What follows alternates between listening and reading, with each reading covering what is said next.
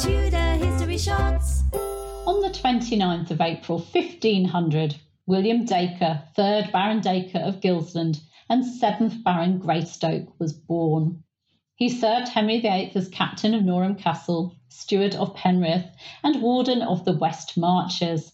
Then Edward VI as governor of Carlisle, and Mary I as warden of the Middle Marches. Dacre is best known for being the only person to be acquitted during Henry VIII's reign.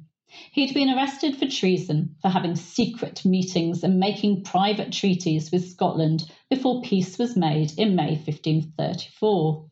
At his trial, Dacre defended himself for 7 hours, and when the verdict was not guilty, everyone cheered.